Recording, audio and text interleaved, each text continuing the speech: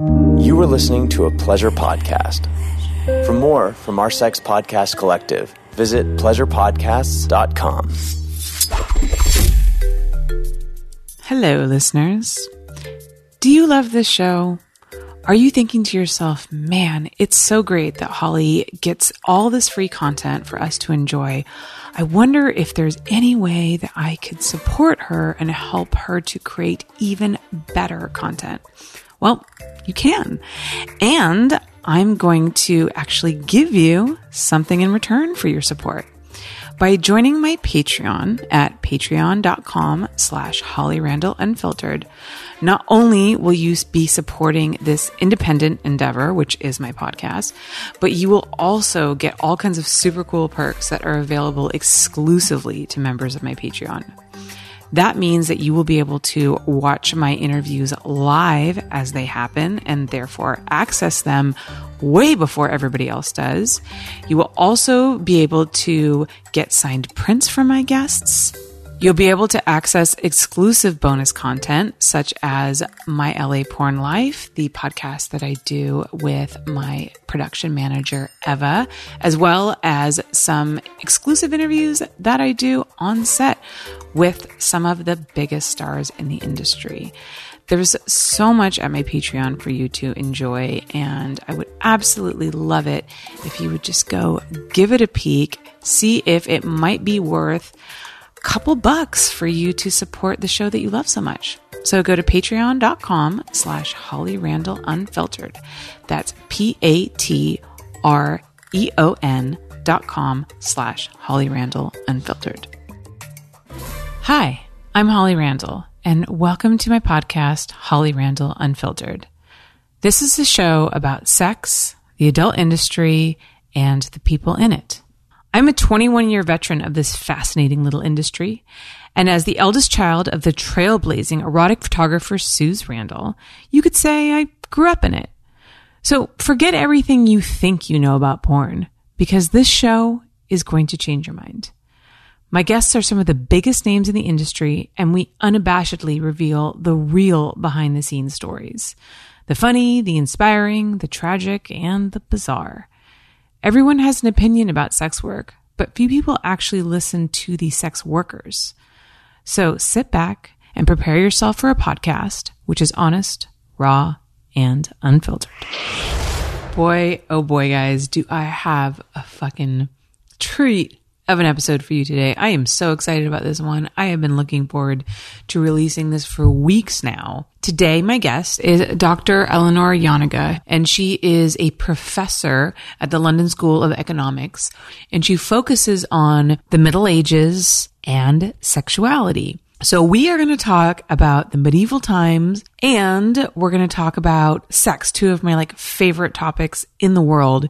It's going to be the sexiest history lesson you've ever had. Did you know that not only did they have dildos back then, but they had strap-ons? Cuckolding was a big thing, and sex work was considered not only legal, but necessary to help control the desires of the male population. So the people back in the Middle Ages were just as dirty, if not more, than we are today. And I don't mean dirty in an actual unbathing way, like so many of us assume people back then never bathed. This is another myth that Dr. Janega dispels for us, which is pretty cool. In fact, most of the sex work happened in bathhouses. I'm not going to tell you anymore. You're just going to have to listen to the episode and learn all the rest of the really fun and sexy facts. So let's welcome the incredibly knowledgeable and the super, super fun Dr. Eleanor Janega to Holly Randall Unfiltered.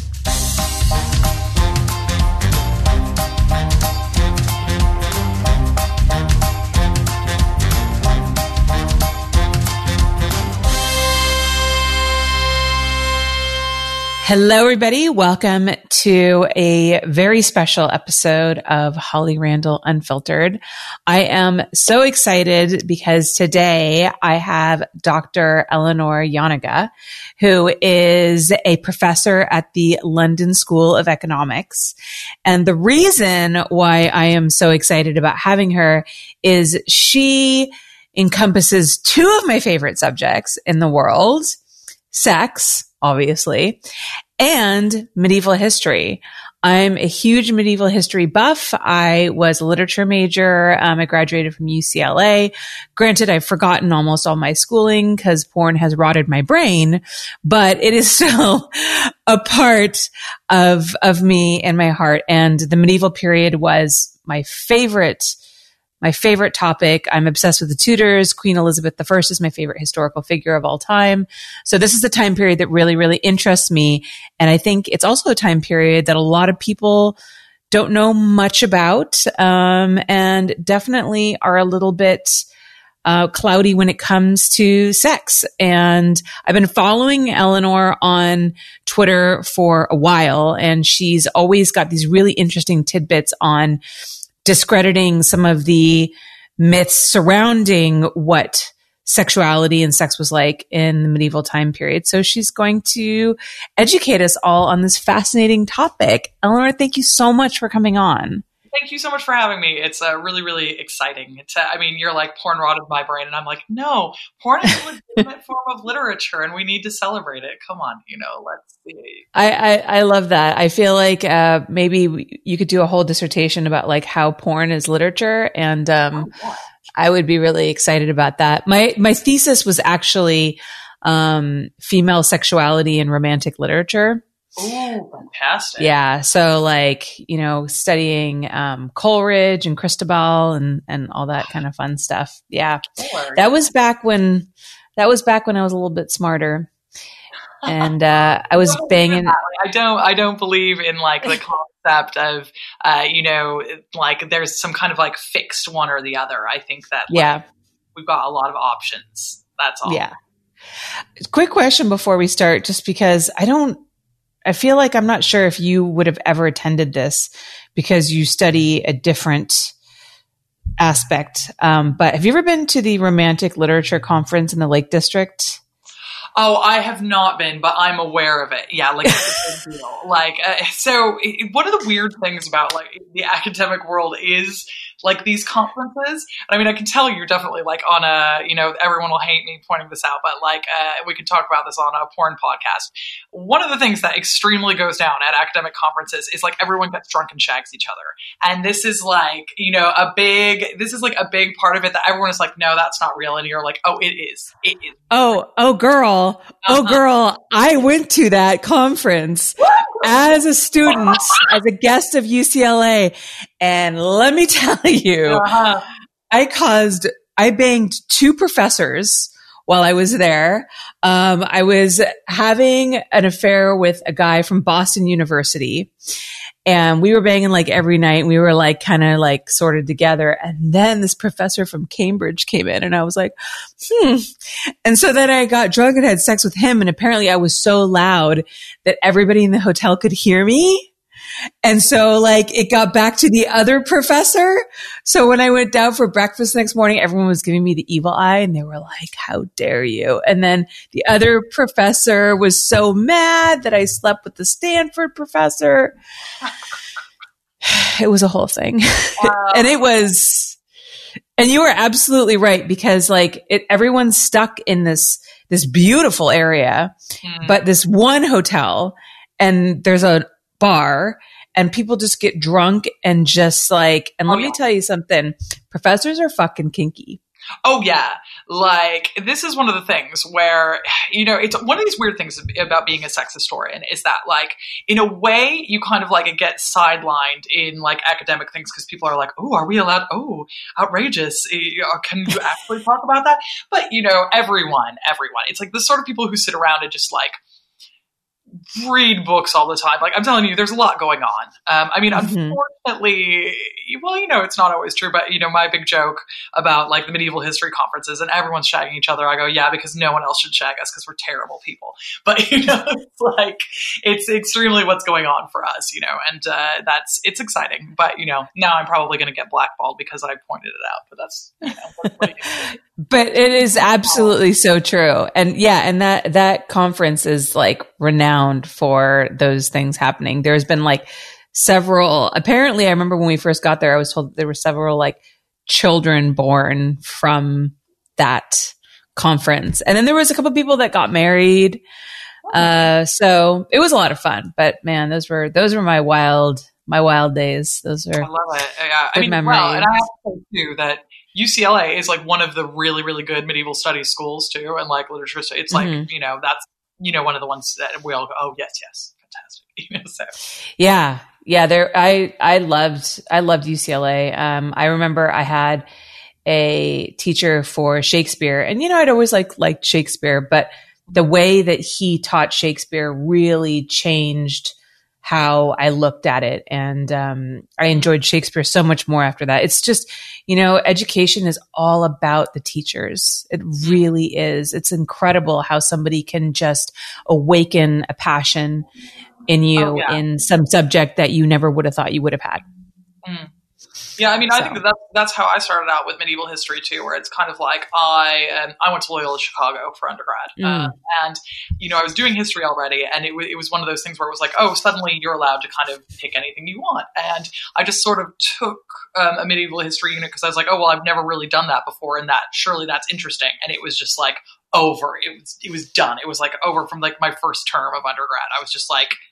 Just indoctrinated, and there was no stopping me. So, and now here I am. Look at me today. So look at you. So let's talk a little bit about you. We spent the first 5 minutes talking about me, which is pretty typical for my show. So, yeah, I know, but technically I'm supposed to be asking other people about themselves. So, tell me how you got into, well, I think you talked a little bit now about how your interest in medieval history was awakened. So tell me how you got into actually intermingling sex with that. Well, I guess there's like two parts to this question. So first I've got like my dry academic answer, which is that the things that I study are like sexuality, Black Death, and apocalypticism, because my joke is that the only things that matter are sex and death. So we learn the most about a society, especially when we kind of like look at these things, these super primal things that happen to everyone. And so if you really dig into people's sexuality, you really dig into the way that they relate to dying and things like that, that's when you kind of get to the core of stuff about people. The other half is going to be that I think that sex is really great. So just, I was interested in kind of like learning more about that historically, because you kind of, the way that people treat sex a lot of the time, it's almost like it's this modern thing that we just kind of come up with just now, and that like no one before this has ever kind of looked into it. And, it turns out that people were really fucking the entire time, and that's why we're all here. And so it's sort of fun to kind of go back to the past and like liberate these people and their sex lives and be like, haha, no, like bring them to the forefront. And I think it's cool to talk about this as like a legitimate realm of study. It's, again, something that like most of us do in our life, but it's one of those things that you treat it like, oh, well, that's, you don't talk about that though, do you? Oh, you can't really study that, can you? Well, that's not serious. And I think that it's important to say, no, this is serious and you should look into it, because this stuff is still kind of influencing the way that we look at the world. So it's so interesting, because the way that, what we discuss a lot, on my shows with adult actors is how much sex does matter to society. And so many people want to sweep it under the rug and don't want to talk about it and don't want to admit that they watch porn and want to believe that there's no like connection to society or no influence on society whatsoever. And I think that as we become more progressive, it becomes harder and harder to ignore that porn is a very large part of our society, a big part of our media. Everybody watches it. And as porn is evolving, you know, we're using it as a vehicle to discuss like really socially progressive issues. So I love how you're kind of going into history and looking back at how sex influenced an incredibly important part of human history. And I'm kind of looking at how sex is influencing the present. And ultimately, across the board, like sex influences society always, all the time, ever has since the beginning of time. And like kind of trying to fight against that belief that it doesn't sounds like something you and I sort of have in common a little bit. Definitely. You know? I think that, it's one of these things where it's like, if we're going to kind of like get sex as something that is treated, you know, like it should be, like just an activity that we all seem to kind of be into and that everyone does. If we're going to get people to kind of just respect porn a bit more, like pay for their goddamn porn, for the love of God, you know, things like this, we can't do that if we're not kind of saying, no, there's a history of sex, there's a psychology of sex, there's like, you know, when you've got the kind of academic framework behind you, then that kind of allows you to push things a little bit further. And I'm not saying that's right. I don't think that like, you know, something being academic is necessarily better or proves something. But unfortunately, the people who wield a lot of power or the people who tell you, oh, well, you know, porn is bad and sex is bad and you shouldn't be talking about this, they're the sort of people who are persuaded by like academic arguments. They're the sort of people who are impressed by degrees and that kind of thing. So, you know, you kind of get into them by sneaking through, you know, the university. And that's how you can kind of start shifting discussions in a lot of other ways, because I think culturally we are doing pretty well, but you still run up against these things where, you know, just ridiculous attitudes to porn, ridiculous attitudes to, you know, one of the things that I get really frustrated with in regards to like our medieval history and the way that we treat porn now is people will be like, oh, well, you know, porn is really changing the way that people have sex and porn is influencing all these like susceptible young children and it didn't used to be this way. And I'm like, honey, let me tell you about the medieval period when everyone is just like having sex in all sorts of ways. And it has nothing to do with because they saw a video, you know, it's just, these are things that people do and it's things that people enjoy. And, you know, so maybe you'll get a nudge in a particular direction because of a form of literature. But at the end of the day, porn's a form of literature and you get to react to it how you react to it. And it's not really anyone's fault. You know, it's very frustrating. That's my rant. I know. I love the fact that, you know, you are able to base, you know, the fact that sex has always been a large influence on society, but doesn't necessarily come from, you know, porn, like the video porn, like the tube sites, like we talk about in history. So you can look back and say, well, these things, you know, maybe these problems that people think that we have with sex in society have been around for thousands of years.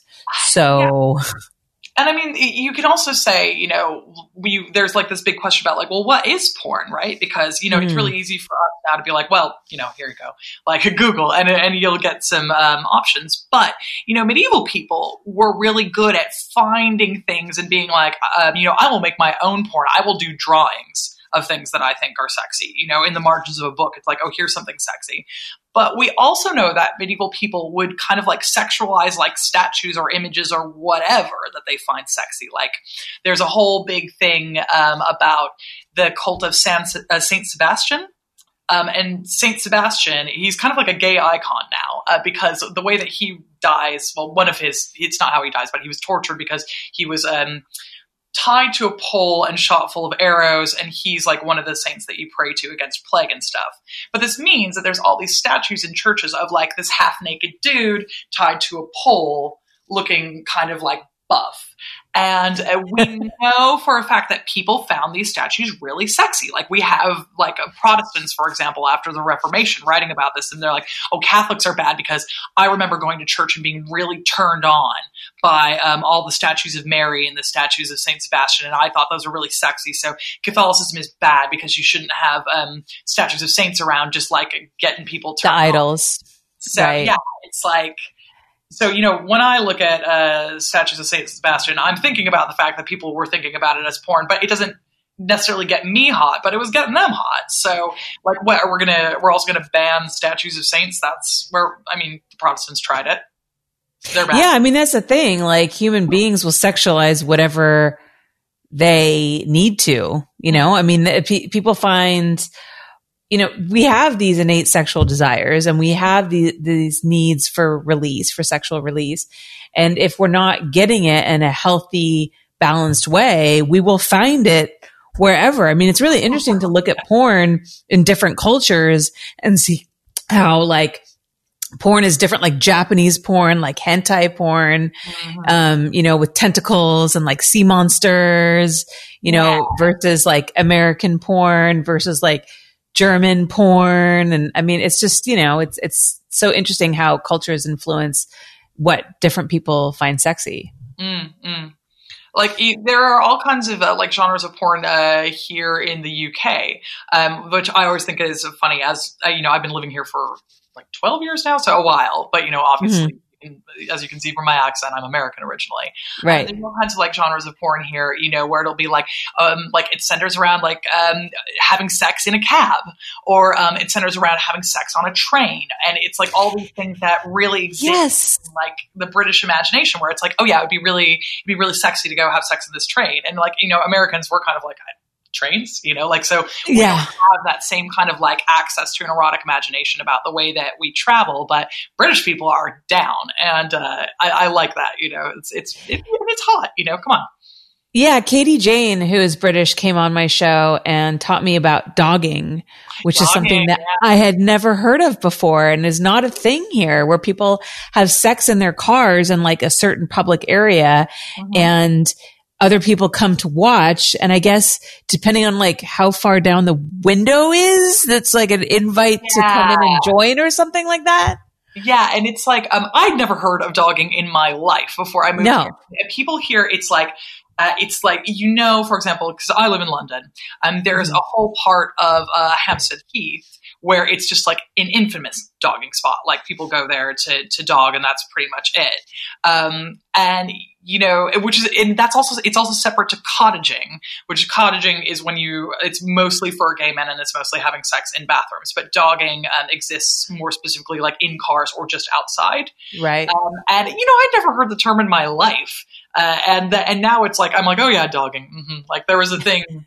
There was a pretty bad flooding that we had earlier in the winter, and there was like someone was giving updates about the flooding in Cornwall. Like, it was a dogging society down there, being like, "Oh, like, watch out for the roads; it's washed out. We're going to have to like call our meeting off tonight." And everyone's like, "Thanks, dogging group on Twitter.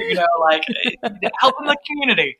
So we wanted to see it, but I never real life like traffic reports. And Americans like having sex in cars. It's not that. It's just we just don't have the same thing, So there are like those cultural differences you can track that I think is really interesting.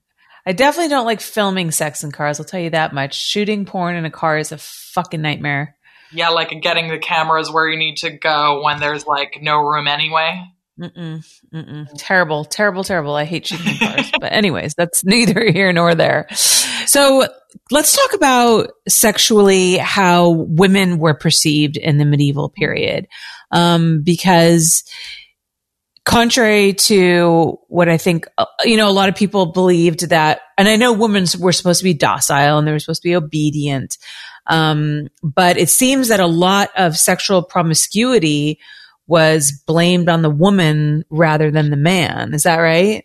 Yeah, that's totally correct. So, basically the synopsis of this is for medieval people, like the medieval imagination, the way that it sees women is that they're the horny ones. And that's it. Like, end of discussion. It's like women are the ones who are just like obsessed with sex. They want to have sex all the time. You can't stop them from having sex.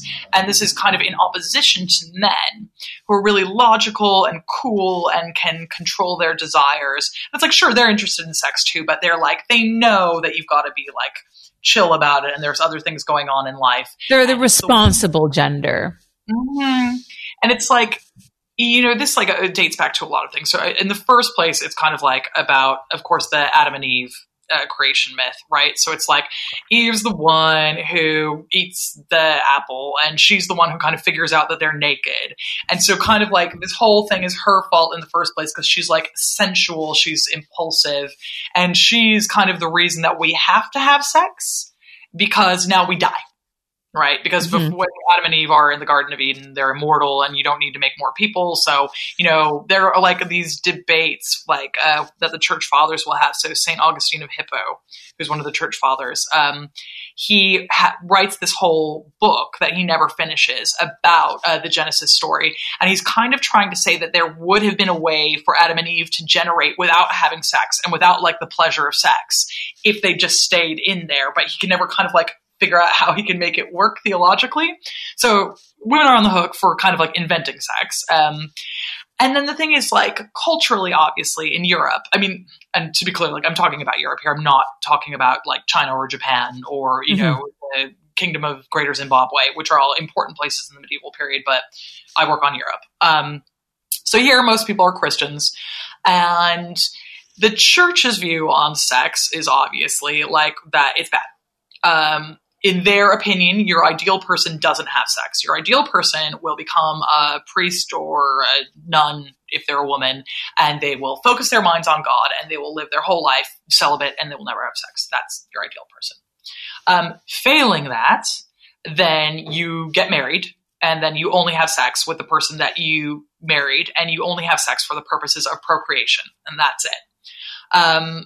And so within that, like, there are all these things about women that it just doesn't really make sense because they're like, well, how come women are still horny when they're on their periods? Like, that's a big, like, question that they always have. They're always like, women, they'll even have sex when they can't, get pregnant.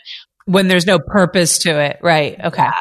Like, why are women still horny while they're breastfeeding when that makes it harder for them to conceive? Why are women, and there's this whole thing about how women are just always too horny and they're too much. Why are women like having more than one orgasm? That's like this whole thing because, so the medical idea at the time was that, in order for women to get pregnant, they have to orgasm too. It's because it's like, so the idea is, well, if men's sperm is released with orgasm, and if you think about it like a seed, then women's must sort of like release when they orgasm too. So they should also orgasm. But then why would she need to have more than one orgasm? And it's just like this burning question, And so on top of that, they hit on this thing where they're like, the other thing that women love is gangbangs. They just love it. They love having like more than one like male. Who doesn't? I mean, and I'm like highly relatable. I mean, you got me, So it's like it's a thing in Decameron, which is written by Boccaccio in the 14th century. There's this thing where they say, oh, well, whereas one cock, and we're talking chickens now, whereas one cock could please 10 hens, 10 men would be pressed to satisfy one woman. And they're just like, they want a gangbang. They're just going to come all over the place. This is just, you can't stop them. But then the other kind of part of that, other than like the biblicalness, there's like the medical theory behind this and the philosophical theory. So medieval people are really into everything that ancient people did. So they love Aristotle. They're crazy for Plato. And a lot of their medical thinking comes from Galen and Hippocrates. And that's where you get the four humor theory. Right. All of our bodies have like you've got black bile, you've got yellow bile, you have blood, and you have phlegm, and they're imbalanced in your body, and they're, dry. And that's why they do bloodletting when people are sick, right? Because it's like, oh, you've got too much blood, so you got to let that out. So, which like to me still blows my mind because like for sure that is the reason that so many people fucking died when they were like being treated. It's like that is the worst thing you can do to someone who's sick. Oh my God. But I guess like shit. And someone's like, yeah, what you need to do is just like lose a pint of blood. That's really going to take care of it. But I mean, and this went on, so the medieval period, I didn't do this bit. The medieval period technically is like from when Rome, like Western Rome, falls in 475 to, it's debatable. We don't really know when, like sometime in the 16th century, right? Okay, it's like, because no one wakes up and goes, oh, we're not medieval anymore, we're early modern now. Like no one said that. But everyone is doing classical medicine that like the Greeks and Romans were doing. But the thing is, it doesn't work. But like, everyone kind of lets Greeks and Romans off the hook. They were pulling all this bloodletting stuff too. So, they were mad too. Yeah. But so the Greeks and Romans and medieval people all kind of agree that like men are hot and dry and women are cold and wet. And so women are really kind of attracted to men because they're hot and dry because they want to be like warmed up. And so that's also part of the reason why they stay so horny during sex and they are so interested in having sex for longer periods of time, because the idea is like, well, once you finally get something that's like cold and wet, hot, it burns like better. So there's like this whole thing about women kind of being like a wet forest. By like the time you light it on fire, it's a forest fire and it's out of control. So like that is like one of the things about like women's libido. And so, you'll see, for example, in the Canterbury Tales, which I know you're saying you remember. I was trying to freshen up on. It's been a long time since I've read that. Yeah, the Canterbury Tales, like, I really always recommend that people read because they're a bunch of bar stories about sex. Like people tend to think, oh, well, it's medieval literature, so it's going to be like really pious. It's going to be like highfalutin. And it's like, no, this is a story about how a woman wants to cheat on her husband who's older than her. But he's blind. So she gets her boyfriend to climb a pear tree in the garden and they fuck in the pear tree above him. And like, that's how they get around it. It's like, that's what the stories are. And almost every single one of them has like some woman who isn't satisfied with her husband. And she goes out and has sex with, X number of dudes. It's like a lot of them are, how are they going to figure it out? Like how the plots that they figure out in order to get women to be able to cheat on their husbands. They're really into cucking.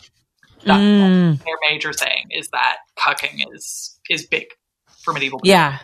Yeah, well, cuckolding is big in porn too, as we all know from all those wonderful cuckolding films, which to me are like the funniest thing ever, because it's just always like these two people having sex and this awkward dude who's just uncomfortably going like, oh man, this is terrible. Oh dear. And it's like, yeah, like, I mean, if it's really bad, just like go, man. Like there's a, like, and then like after, it's like, how long can you watch a sex, these sex scenes are like 30 minutes. So it's like, how long can you watch a sex scene in like a dissatisfied manner? Like the guy runs out of expressions and like ways to cross his arms. It's just like, it's my favorite thing is just to watch the guy. Just like, it's just so awkward. It's like a specific, like a talent and such a very specific, like a calling to be like the guy who's like, honey, there's a very small group of men who do these cuckolding like scenarios. So there's like, you'll see a lot of the same guys. Yes. I mean, and like, God bless them because they're out here doing the Lord's work, They sure are. Oh my God. So, it's really interesting that you talked about how the medieval people believed that men and women had to orgasm in order for women to get pregnant. And there's actually been scientific studies that have shown that if a woman does orgasm, then she is actually like sometimes more likely to get pregnant. But I didn't know that they even took women's orgasms into consideration at all. Yeah. Like I wasn't even sure that women were like supposed to have them, or if it was like a sign of bodiness, Yeah, so this is one of these interesting things because like what sort of happens in like after the medieval period. So when we get into the early modern period and like then the modern period is you do get this shift away from like the idea that like women are sexual and they turn into this kind of like, there's this Victorian thing that they'll say, oh, the angel in the house, where it's like, oh, your wife is perfect. And like, oh, you show your dick to her. She doesn't want to see it, but you got to have some babies. Oh, it's terrible. But maybe they have to, the idea that you have to suffer your wifely duties. Yeah, exactly. And like medieval people are not on that at all. Medieval people are like, oh yeah, well, the pleasure is kind of like definitely part of it. And they're always talking about like how fun sex is. And so even like theologians, so like the religious people who are like, you shouldn't be having sex, it's very bad. They're always going on about how it's very bad, but you should only be having sex in order to get pregnant. And one of their big things is like, look, make sure that you don't have too much fun during sex though. Like you shouldn't be like, they have a big thing where they're like, don't make out too much because you might get too turned on. Like, don't like you need to just like enjoy sex enough that you come, and then like that's it. But it's got to just be like the most like perfunctory kind of orgasm you've ever had in your life. So they're kind of always being like, yeah, there's no way around the fact that it's pleasurable, and God did that so that you would procreate, but like don't go crazy. Like don't, right.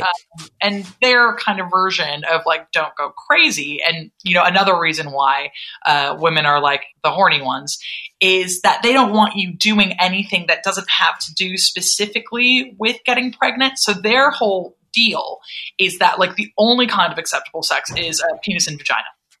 That's it. Mm-hmm. Oh yeah. Blowjobs, no bueno. Oral sex, no bueno. Blowjobs, like no anal sex. That's like a punishable offense, right? Yeah. Well, I mean, this is one of the things that's interesting too. Like, side note, we'll get right into sodomy because I've never stopped talking. Oh, yes. Hold on though. Yeah. We might need to take a commercial break before we get into sodomy. I might need a minute. I know, right? It's too much. But, like, there's this, so the way that medieval people define sodomy, and technically this is still true, like the states that still had sodomy laws before they were struck down, you could get done for these things. Technically, sodomy is any kind of sex that can't get you pregnant. And like, that's it. Yes, actually, I think I knew that sort of. Yeah, so it's not just anal. Like, anal is definitely one. Like, anal's on the list. But it's like, if you're given a hand job, that's sodomy. If you're giving a blow job, that's sodomy. If you know, it's like, there's all these things that are sodomy. A thing that medieval and ancient people were really into was a frottage, so like interfemoral sex, where they like just put a dick between legs and go to town. That was like, kind of like a sort of dry humping, sort of. Yeah, like, and they were quite into that. Like, that's really sexy for them. So the thing is that like one of women's deals is that they're really into sodomy, right? They're always like, rub my clit, right? And they're always like, oh, go down on me and all this stuff. And they're like, well, you can't get pregnant from that. It's very naughty, ladies. Like, what are you thinking? It's like, there's also like, women are more interested in these forms of sex that are definitely off the cards and you shouldn't be doing. But I mean, spoiler, everyone was doing it every way. And, you know, like, and then, so this is the thing, is like, for sodomy, there's all these different ways to do it. Women really want to do it. And the church people are like, please don't do this. Please just have penis and vagina sex. And so it's like, for them, it's almost the opposite. You know, like a lot of the time now, like when people will talk about like, oh, getting to home base or something when having sex, it's like, oh, penis and vagina sex. That's the one. Like that's the sort of sex that counts. And like everything else sort of like foreplay and that's it. For medieval people, penis and vagina sex was like the boring one that you like have to do, and everything else was like the good stuff. Like, you know, you were just praying for a blowjob. Like that's what you wanted, because like that was the horniest, like naughtiest stuff that you could think of. Because it was taboo. Yeah, exactly. And like, now we're like, no, that's what teenagers do. Please start off with blowjobs. Please, like, blowjobs, good. Like penis and vagina sex, teenage pregnancy, no bueno. Exactly. We're just like, please, you know, or, you know, like all those kids at like Christian schools, God bless them, who say that they're preserving their virginity by having anal sex. And I'm like, okay, you know, I feel like you're wrong, but you know, like it's like have at it. Like if you're having fun, that's all I care about. Yeah, I guess it's like a question is like, what is sex? So.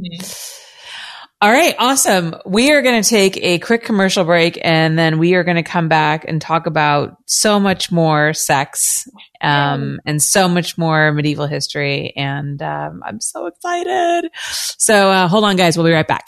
Holly Randall Unfiltered is brought to you by Care of Vitamins. As a lot of you already know, I'm pregnant. And being pregnant makes you extra conscious of what you're putting into your body, and staying healthy for me is now a top priority. Even before I found out the good news, I got all my vitamins from Care of, but now that I'm expecting, I can really feel just how much my Care of vitamins are keeping my energy levels at an all-time high. And yes, I did run my supplements past my doctor, and she said that they were A-okay to keep taking. Care of can make taking your vitamins and supporting your health goals really attainable. The convenient daily packs are perfect for an on-the-go lifestyle. Just throw it in your purse or gym bag and you're on your way. I found the ones right for me by taking their online quiz. They make it so easy. Just answer some questions about your diet, health goals, and lifestyle, and Care of will recommend a list of vitamins and supplements specifically for your health needs and goals. It's way easier than getting confused in a health food vitamin aisle. So head to takecareof.com for 50% off your first Care of order by entering code HOLLY50 and let Care of take care of you. That's takecareof.com, code HOLLY50 for 50% off your first vitamin order. You guys, I'm so excited about my new sponsor because these people are very near and dear to my heart. They've been one of my main clients, if not my main client, for like over the past 10 years. I'm talking, of course, about Twisties, and they're sponsoring my podcast now, and I'm so thrilled. If you didn't know, Twisties is the ultimate site for lesbian and girl scenes. It explores your deepest and sexiest fantasies. I've been producing for Twisties for years, like I said, and honestly, I can say it's some of the work I have been the most proud of and the most excited to share with the world. Twisties has been creating the hottest glamour porn for over 18 years with the top names in the industry, now exclusively streaming girl content. Their scenes showcase the most recognizable models working with the best fresh faces, making waves in adult entertainment. Twisties Treat of the Months feature exclusive content and videos produced by me, highlighting the hottest girls of the moment, letting them show off what makes them so addicting. Treat of the Months have included Gina Valentina, Alina Lopez, Emily Willis, Desiree Dolce, Demi Sutra, and Twisties' current Treat of the Year, Molly Stewart. To unwrap the hottest treats and mouthwatering scenes, visit twisties.com, or you can find them on Twitter at Twisties and on Instagram at Twisties Treats. Okay, so we're back. I wanted to ask you a little bit more about cuckolding, because I know that was like a big thing back in the medieval times. And my question is, so, there was this whole idea that women were not satisfied with one man and they had to, have sex with other men and multiple men. And I know that there was always a lot of jokes around men being unable to get it up or get a hard on. And obviously back then there was no Viagra. And if you were unable to produce a child, there was a sense of failure. But I know that at least with like nobility, the failure always fell on the woman, and there was serious consequences to not being able to get pregnant. I mean, or at least sire a man. I mean, we can just look at Henry VIII's wives, Anne Boleyn, like all the miscarriages that she had, her inabilities to get pregnant. And, really, Henry VIII only ended up having one living son, through all of his wives. But it was always the wife's fault, right? And it was never the man's fault. So I wonder if in that situation, like as a queen, knowing that my life could be at stake, would I possibly consider the fact that it might be the man and go get pregnant by somebody else just so I could produce a child so I didn't get my head cut off? So do you think that any of that cuckolding ever centered around like the pressure of a woman needing to get pregnant and her husband being unable to fulfill that? Or do you think it was just women just were really horny? This is a great question. And there's I got a several part answer to this as well, because the thing is, when I was talking before about cuckolding in the Canterbury Tales, like the Canterbury Tales is like, what you'd call popular literature. So that's like for every man, like everyone on the street is reading those and like telling the stories. There's this whole other kind of literature that happens a bit earlier in what we call the high medieval period, called courtly love literature. And courtly love literature, as the name implies, is for people who are at court. So like at nights, at like a king's court or something like that. And the entire idea surrounding courtly love literature is it's all about cuckolding women who are married, like with women who are married to other men. And the idea is that women, when you're at that kind of level, like when you are a queen or you're a lady, you're a duchess, something like that, you didn't get married because you're attracted to that guy. You didn't get married because you're in love with that guy. You got married because it's a business decision, it's contractual, and that is just the way that things work. So you're not in love with him. You know, maybe he's a bit older than you, like whatever. It's just like not your first choice. And what you're doing is you're sitting around in a castle all day and you're with a bunch of other courtiers. So, you know, there's other women there, you know, there's all the ladies in waiting and there's all the men. And basically what it is it's a form of literature that starts out of like men writing things to women who are married to like the king or whoever being like, hey girl, you're hot, really, I wish I could bang you. And like, it's this whole subset of literature and people were wildly into it. Like it was completely considered acceptable. It was considered that you couldn't possibly even be in love with someone that you were married. Like the two things were antithetical to each other. Like you couldn't possibly love someone and get married. You would have to only love someone that you weren't married to. So behind this, there's like definitely this whole thing about like, well, probably odds are that like women at that level are having sex with other men, like almost definitely. Now they know they shouldn't. They know that it's bad. Like in courtly love literature, for example, like about King Arthur, you know, King Arthur is obviously married to Guinevere, but it all centers around Guinevere and Lancelot wanting to bang. And when Guinevere and Lancelot finally have sex, Camelot sort of falls as a result of that. So there's sort of this warning where it's like, I know that you want to have sex with someone other than your husband, but you really can't because, you know, but what if, you know, the king has an heir that isn't his and this murky gray area.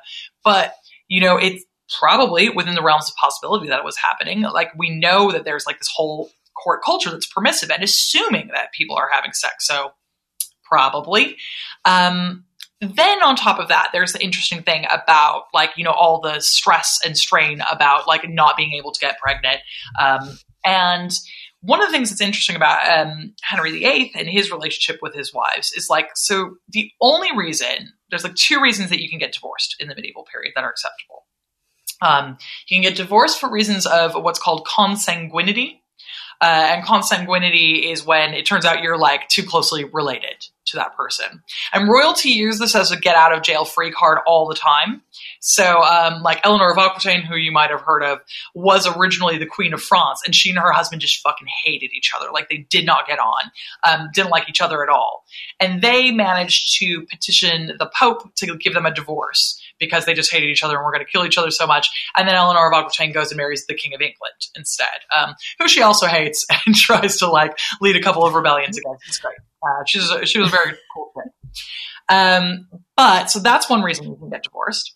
The other reason you can get divorced is that no one can get pregnant because part of the idea of when you get married is that you owe each other what's called the marital debt or the conjugal debt. So you have to be able to have sex with the other person because it's just like, well, if I'm going to go to hell, if I have sex with someone other than my husband or wife, they have to have sex with me.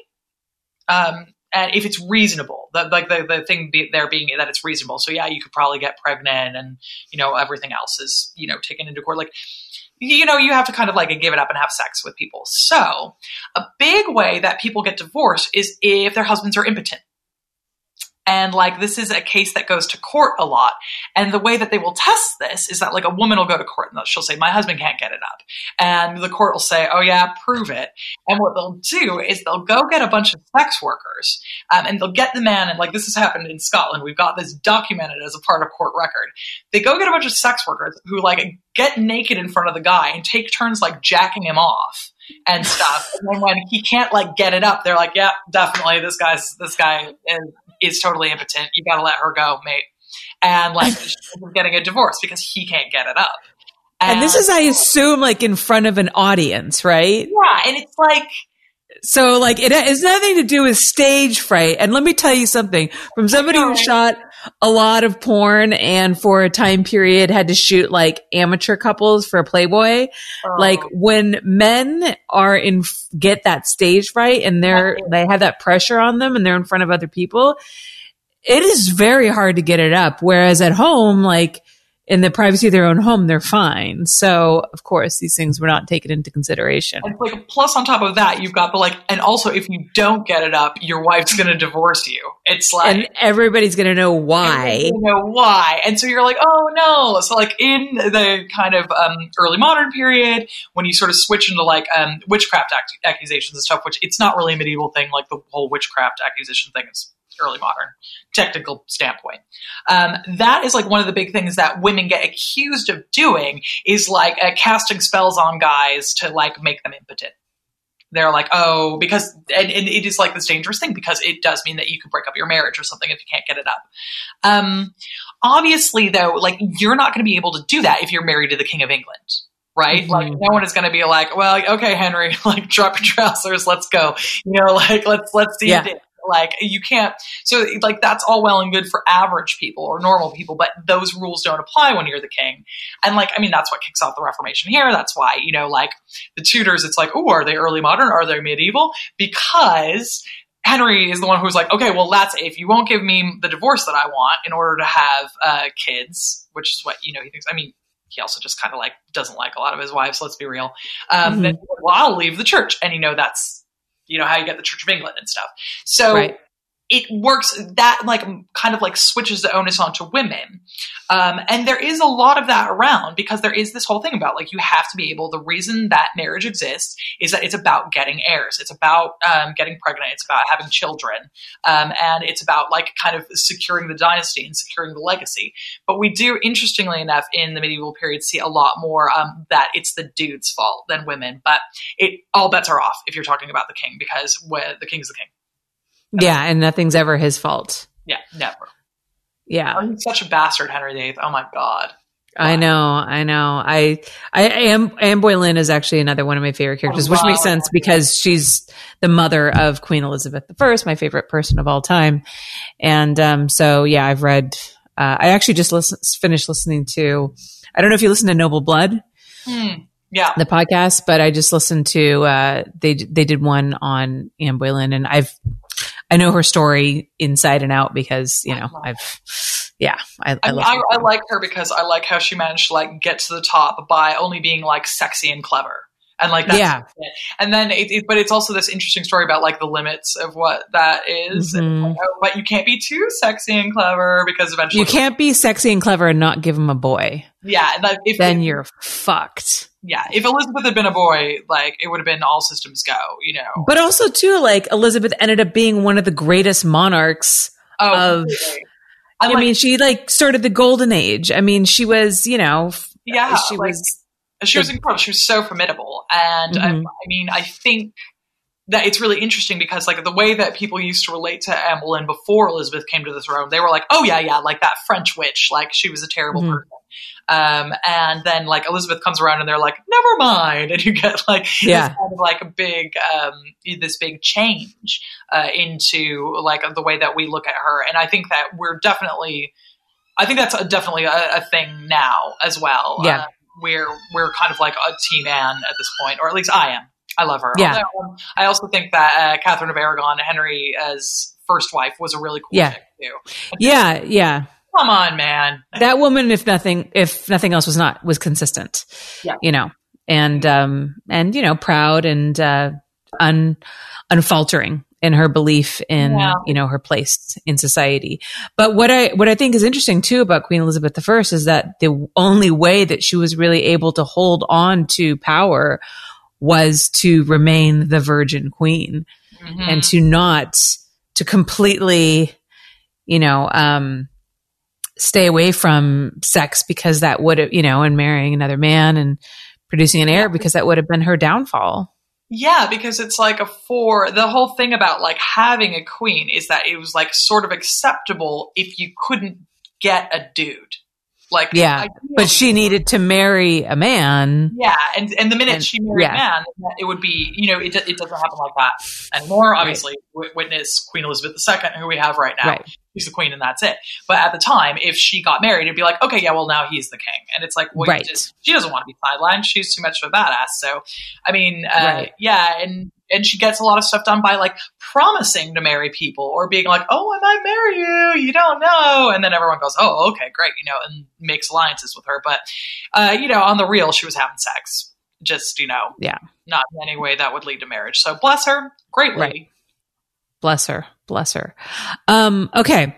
Let's talk about sex toys in the medieval period. Yes. Because these things existed. Mm-hmm. So, one of my favorite things that medieval people were really into is dildos. And this is like one of these great things because, again, like a lot of the time when we think about like sex toys and stuff like that, we go, well, this is like this super modern thing. There's like that myth that vibrators were invented by Victorian doctors to masturbate women. It's not true. Sorry. They just were invented because they're cool.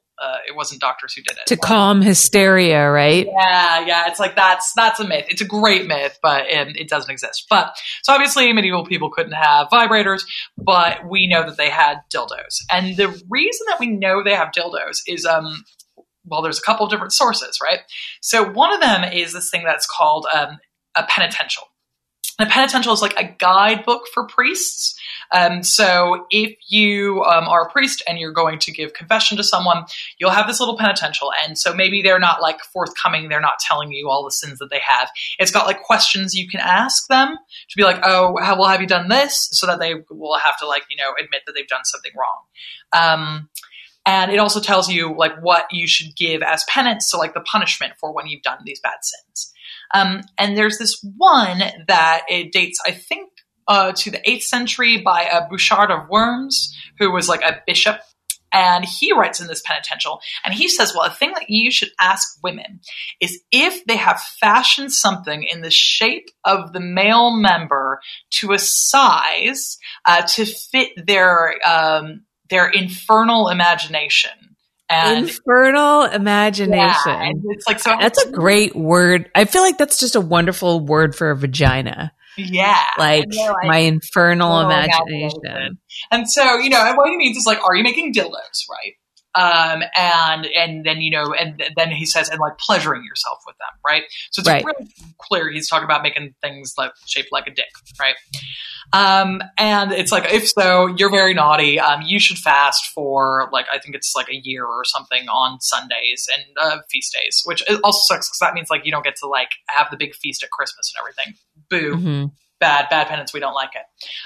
But then the next thing he asks is like, and have you taken that and have you fastened it about your hips with straps in order to do so to another? So then the next question is like, are you using it as a strap-on? Wow. So it's not just like, and it's like, it doesn't make it clear, like if you're doing it to another woman or like maybe you're pegging, I don't know.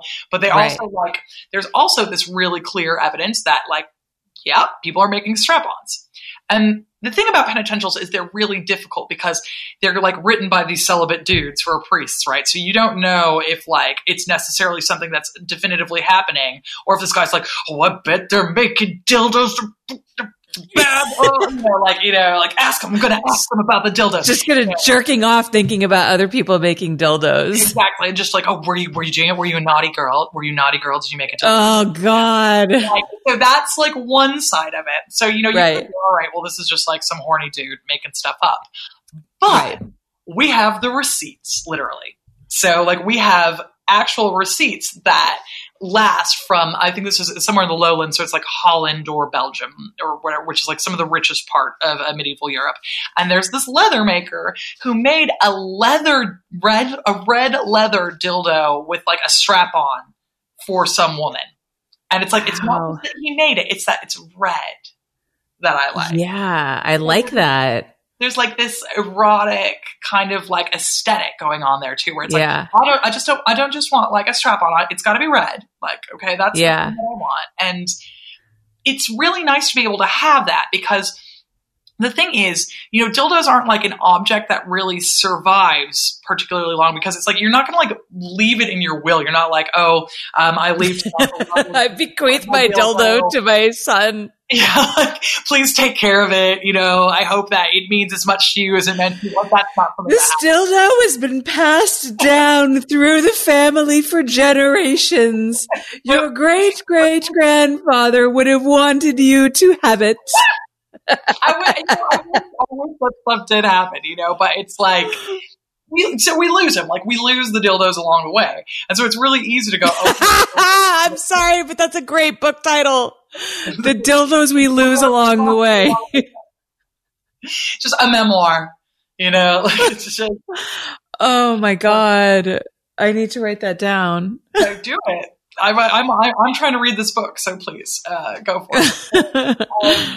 Yeah, so like it's hard when you're like, because the thing about doing history is that you can only do it on what you have. So you can only like have the written text that you've got. You've only got like the dildos that get found, right? And the dildos don't get found, right? They don't. We have tons of like Victorian dildos now. We got Victorian dildos all over the goddamn shop. And this is because there's this guy, Henry Wellcome, here in London, who was like a really rich, I think he was in pharmaceuticals or something like that. There's a museum here now. And he was like massively wealthy, and he would go all around the world. And one of the things that he would collect is dildos. And he was just like totally into dildo, just like dildo mad, like collecting all these dildos. And they got them and they will put them on display over at the Wellcome Collection, which is amazing. But like he eventually got himself divorced because he was like such a mad collector of things. And his wife was like, I swear to God, if you bring home one more dildo, like, and he's all like, oh, what's that behind your back? Nothing. Is that another dildo? God damn it. That is it, Henry. Like, I'm out the door. And like, so we've got like, well, I'm not exaggerating, hundreds of Victorian dildos, and they're like all these interesting ones that are like, you put water in them and then you can make them squirt to like simulate ejaculation. Oh my God. They're like making fancy dildos. They loved it. And so, again, it's easy for us to go, oh, well, this is a modern invention because like, look at all of Henry Wellcome's dildos. But it's like medieval people also had them. We just didn't have a Henry Wellcome like stash of them. We didn't have a big dildo collector back then. What would they have made them out of? Like wood or? We definitely know that they made them out of leather, as I say. We think that they made them out of clay. It's kind of like some of the penitentials kind of like, they'll use specifically words like mold and things like that. So it's like, well, okay, you would just like make a pottery dildo. I don't know. And then, there's like, you gotta glaze that shit or it'd be fucking uncomfortable. I know. Think about that. Like ceramics and like when you can't guarantee the fire quality on that, I don't know, man. I don't even want to think about it. But gives you a whole new perspective to that scene in Ghost. Oh my God. Oh, it could have been beautiful, But like definitely leather, I think is one of the big ones, which for us, extremely porous, not ideal, but not easy to clean. No, we don't like it, but they were doing what they can, so with the materials provided. But they're 100% like go to town on dildos, and we know also that they're kind of kinky, beyond that, like so they've got S&M interests as well, is like a thing. They'll write all the time about their relationships where they'll like kind of spank each other and hit each other. Like there'll be a lot of things about like a lot of times, relationships between kind of like masters and students, there's like references to like, oh, well, when he would hit me, I knew that it meant that he loved me. And there's like a lot of like very clear, like getting off on the pain there. A lot of kind of like thinking erotically about Jesus on the cross is a thing that happens. So, again, if you're looking for kind of like half naked images, like the one that you can really reliably get is in every church. Yeah, that's so true. And there are like a lot of people, and they're saying, well, this is a religious vision. This is an ecstatic vision I had. And Jesus came down off the cross and then we started making out. And, and I like caressed his wounds and all this stuff. It's like all this like aftercare stuff about like Jesus' wounds and like making out with him really hardcore. And, you and I read that and we're like, this is kind of like horny. And this is clearly like your like weird erotic fantasy. And they're like, yeah, about God. And it's like, yeah, but this is sex. And they're like, yeah, but it's about God. So I think it's kind of holy. And you're like, okay. Yeah. I mean, I guess, nuns were married to the Lord, right? Mm-hmm. And so I guess they can have all the sex they want with God. They have visions about that, and they write about that. So it's like there are people who will have these visions. Nuns will have visions, especially of like Jesus coming off the cross again, and they give them, and then he gives them a wedding ring made out of his foreskin. Because there's like, there's a big obsession with Jesus's foreskin because he's Jewish, obviously.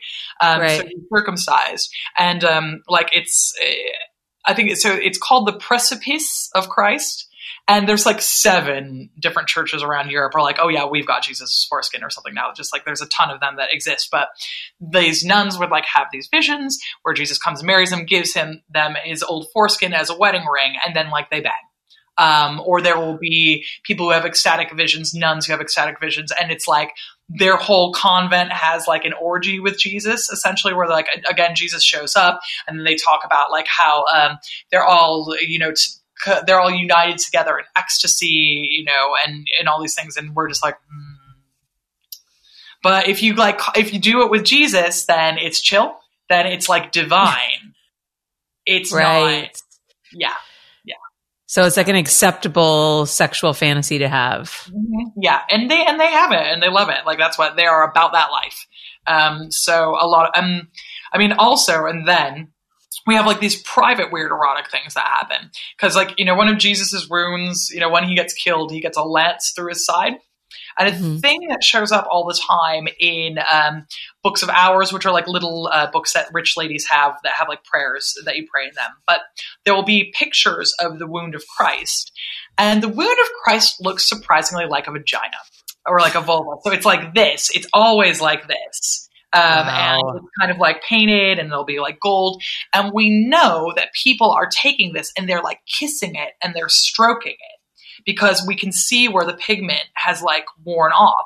So they're like kissing and rubbing this thing that just, it looks like a vagina. You can go ahead and call it the side wound of Christ all you want. It's not like showing it on Christ. It's just a vagina looking thing in a book. Right. And, yeah. Or they're like there. They're just like kissing it for just giving it a rub. Just so again, it's porn, right? Yeah. Because it's like, are your like a daily devotions when you're thinking about the suffering of Christ porn? Because for medieval people, they were a little bit. That's really interesting. I want to go back to what we were talking about with when we talked about dildos and like how they were difficult to sterilize. It reminded me of a tweet that you actually made about how there's this misconception that people in the medieval times never bathed. Mm-hmm. So, the idea of, them having sex with each other is kind of disgusting because, they smell and all of that. And that is something that I personally thought was true, but you said that's not true. And then you mentioned the bathhouses, which I realized I hadn't thought it, which is true. That was like a big thing to go to the bathhouse. Oh yeah. And it was like, that is luxury. So, they would go, usually, you'd go to the bathhouse regularly. Maybe that was once a week, maybe it was like once a month. It depends on what you can afford. And like the bathhouse is a really nice time. And it's something that people really enjoy doing. It's like going to the spa now.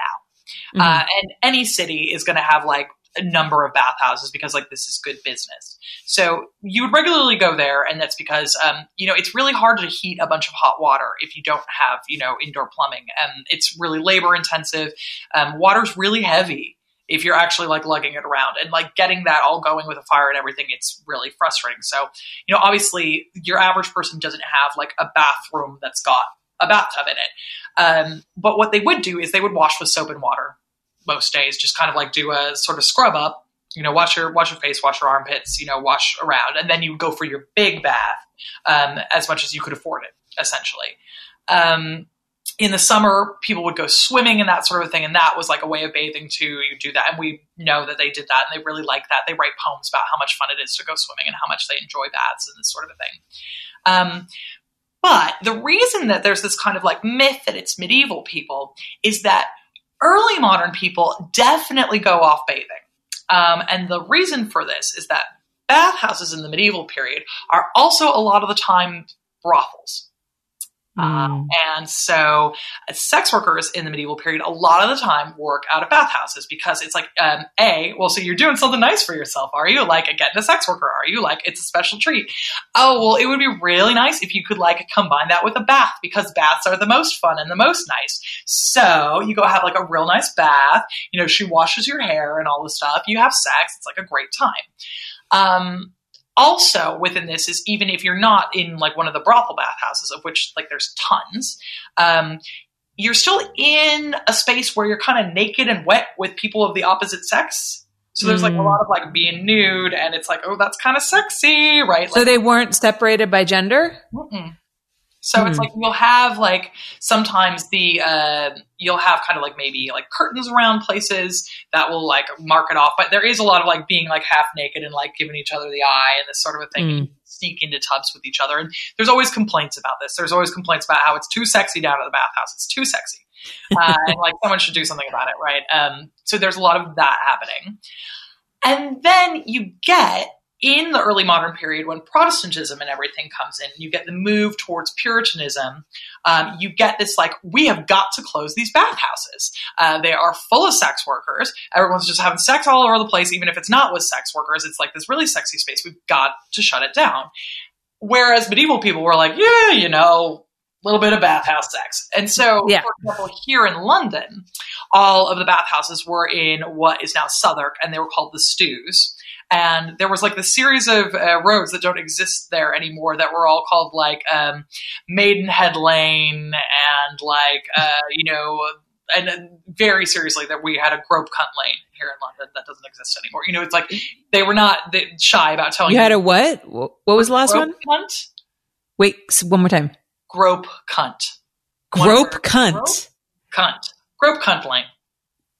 And that is amazing. And it was really, really common throughout England. And now, like, the clue, if you're ever in English towns, if something is called Grape Lane now, like, everyone kind of, like, changed it from being Grope Cunt. But in the medieval period, it's like, oh, that's where I'll go if I want to grope a cunt. Good. Like, they would just name streets after what you bought there. And there you go. So Henry VIII, when he gets his divorce, because he's just, when he like starts the Church of England, because, it wasn't about divorce. No, it was about his deeply held religious convictions, right. He closes all the stews because he's like, oh, we got to like clean this up. Can't just like have all of these bathhouses with all these people having sex. So he closes them all and everyone is like, oh, well, fuck. Where am I going to bathe now? Because it's like, sure, people were having a bunch of sex in them, but people were also using them to bathe. So it makes it harder. And you see this all over Europe. You have like all the public bathhouses kind of start closing down, and suddenly it's just like incumbent on you to figure out how to wash yourself, like in the house that you share with 6 other people, where you're kind of like looking for privacy. You don't know how to do it. And so it's the modern period where people stop bathing. But the medieval period, they were into it. And it's actually like, not about when people stop bathing. It's not necessarily like a health thing. It's a moral thing.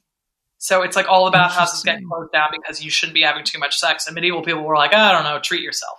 Like, why not, what are you going to do? Eventually, life's hard, man. Yeah, exactly. So, and that's the thing is that like sex work is way more prevalent in the medieval period. It's seen as being necessary. It's like, so it was legal then? Yeah. So it wasn't decriminalized; it was legal. So, like again, here in London, you could be a sex worker in the stews, right? So you could do it in the bathhouses. That makes it legal. But we have records, for example, of sex workers working in like the wrong part of town. Like the idea a lot of the time is they'll say, "Well, you've either got all cities have walls at the time because in case like an army sneaks up or something." Mm-hmm. So a lot of the time they'll be like, okay, you can do sex work, but you got to do it outside of the walls. You can't do it. Or, okay, you can do sex work, but you got to do it like right up against the city walls. You need to be at the edge of the city. You can't be like in the center of town. Like, can't go doing that. So here in London, most of it was supposed to take place in Southwark because it's across the river. So you cross London Bridge, or you get a little boat over, and then you go and you have your bath, you have some sex, and you come home. So we know that there are sex workers who were like, yeah, no, fuck that. I'm going to work where I want to work. And when they get caught, there's like this whole thing of this one woman gets caught and they strip her to the waist and they like march her through town with like drums. And they're like, come look at this woman. She was doing sex work in the wrong place. And they march her down Cheapside and across London Bridge and take her to the stews. And they're like, this is where you do sex work. You stay here. And although there are a couple of places after Henry closes the stews up in town where like there's a Love Lane, that sort of a thing, where it's like, again, near the city walls. And it's like, okay, well, this is where we'll move the brothels because you're still going to, we still need a brothel or two. Come on. Like, Right. We crack down on them, but you can't get rid of them. But medieval people were like, no, you're going to have a brothel because if dudes, and this is where it gets weird because it's like, well, women are the horny ones, right? But if dudes don't have a sexual outlet because they're not married or something like that, the idea is that like their lust will build up inside of them and it will drive them nuts and they'll lash out violently and like start a riot. So it's like, it's suggested. So it was necessary for like crowd control. Yeah, exactly. So it's like, you've got to have brothels where these dudes can just like get some and just like not burn the joint down. So, a lot of medieval cities, for example, they'll have municipal brothels where it's like you go to the city and you go, hey, was thinking about setting up a brothel. And they'll go, oh, okay, great. Here's your charter. Off you go. Right. And like, or there'll just be like people who are doing sex work and it's fine. But it's like, there's usually just like rules. Like you got to do it across the river. You got to do it at the wall. You got it here in London. Sometimes they would make sex workers wear these things called hoods of Ray, which are like black and white striped headpieces. And they would, so you have to like, everyone has to know you're a sex worker. It's like, right. So there's all that, but also it's interesting because there's a lot less stigma about sex work too, because it's like the penance for if you want to get out of sex work is the priest usually tells you, yeah, we'll go get married and start a family. And then that's all you got to do? Yeah. It's like that. That's it. Because they're like, oh, well, you've been like serving the community. Like you were making sure that dudes didn't burn the joint down. Thanks. Like great job. Oh, so what a crazy thought that they were like more progressive in the way that they looked at sex workers back in the medieval period than they are now. Yeah, it's like there's 100% like way more chill about it. So it's like, it's not ideal. There are rules about how you got to do it, but there's more of a place for sex work in the medieval world. Like sex workers are considered like indispensable. It's like, how necessary workers. Yeah, like definitely. Their key workers are like, no, I'm sorry, honey, you better get out there. Like this is, and now we're kind of like, oh, well, you should be able to not have sex. And sex workers are always like, these people to kind of like be shunned and, you got to like, oh, poor you poor thing. Why'd you get into this? Like for medieval women, sex work is a lot of the time like the way to go. Like 85% of the European population are peasants, right? And like, you don't want to be on the farm. Like the only options that you really have are like to go be someone's maid or to be a sex worker. And so if you're like, well, I want to determine my own life, like sex work is the one that women can do. So they're real badasses. Like you can make a lot of money in medieval London as a sex worker. You could be running a bathhouse in no time and like just relaxing and like watching the money roll in. So it's, for the enterprising businesswoman in the medieval period, it's like sex work is the way in, right?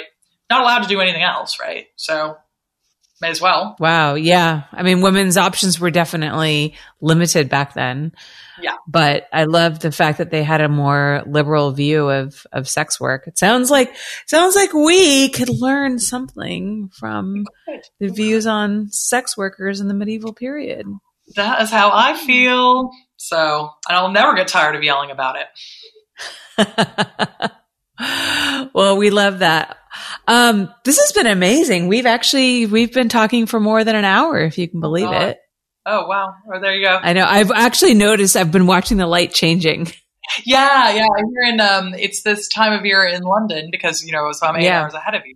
And like the daylight changes really fast, but it's now, it's after 8. So like it's changing. Yeah. Like we're getting on to night time, but not yet. Soon next month, like the light will be up still at like 10:30, 11. It's crazy up here. Yeah, that's what I love about going to England in the summer is how it's light until so late. It's incredible. Mm-hmm. It's really cool. Yeah, but it sucks like in the winter. Yeah, it's in the winter it gets a little wild, but you take your vitamin D. You know, it's fine. I'm from Seattle, so it's like I barely know any better anyway. I'm just like, what? Light in the winter? Why would you need that? I don't know. So.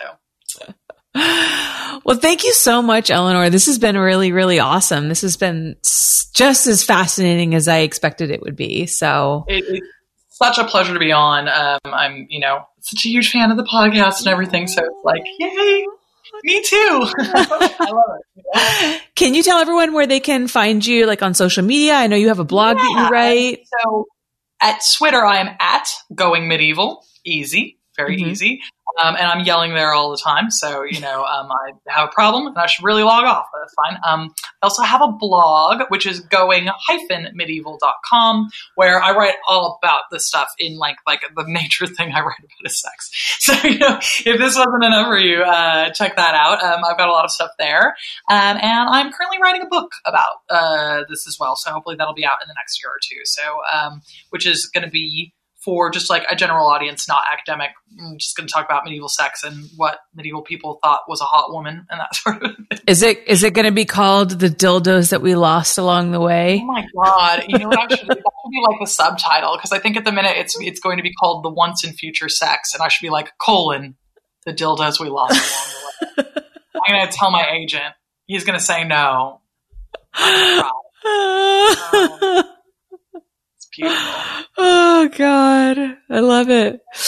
All right. Well, that was fascinating. Let us know when your book comes out for sure, and I'll definitely plug it. I think people are going to be really interested in reading something like that. The combination of history and sex is always so interesting. It reminds us that just it's been a part of human nature for as long as one can remember. I mean, absolutely. We are not the ones who invented it. So no. All right. And you guys can follow me at Holly Randall on Twitter and on Instagram. If you want to support this podcast, go to patreon.com/Holly Randall Unfiltered. It's been such a pleasure. Thank you again, Eleanor. Stay safe. You too. I hope someday we get to leave our houses again. Yeah, that would be great. That would be really nice. All right. Thanks everybody for listening, and we'll see you next week. Thanks so much for listening to my show. If you're a longtime listener or a new one, I've got a lot of interviews. So make sure you check out everything from the beginning of my catalog, because there's some real gems back in the early days of this show. And if you enjoy this show, there's a couple of things that you can do to support it. First of all, if you listen on Apple Podcasts, rate me 5 stars and leave a review. It's incredibly helpful to get my show up in the charts. Secondly, you can join my Patreon for as little as $5 a month and watch the interviews stream live, which, by the way, gives you access to my episodes way before anyone else. You can also get signed prints, books, merchandise, such as shirts and mugs, access to my private Snapchat, and a free membership to my website, hollyrandall.com. Plus, I offer tons of bonus content. Q&A with your favorite guests that you cannot hear on the free platforms. And of course, my exclusive bonus podcast, My LA Porn Life, that I do with my production manager, Eva.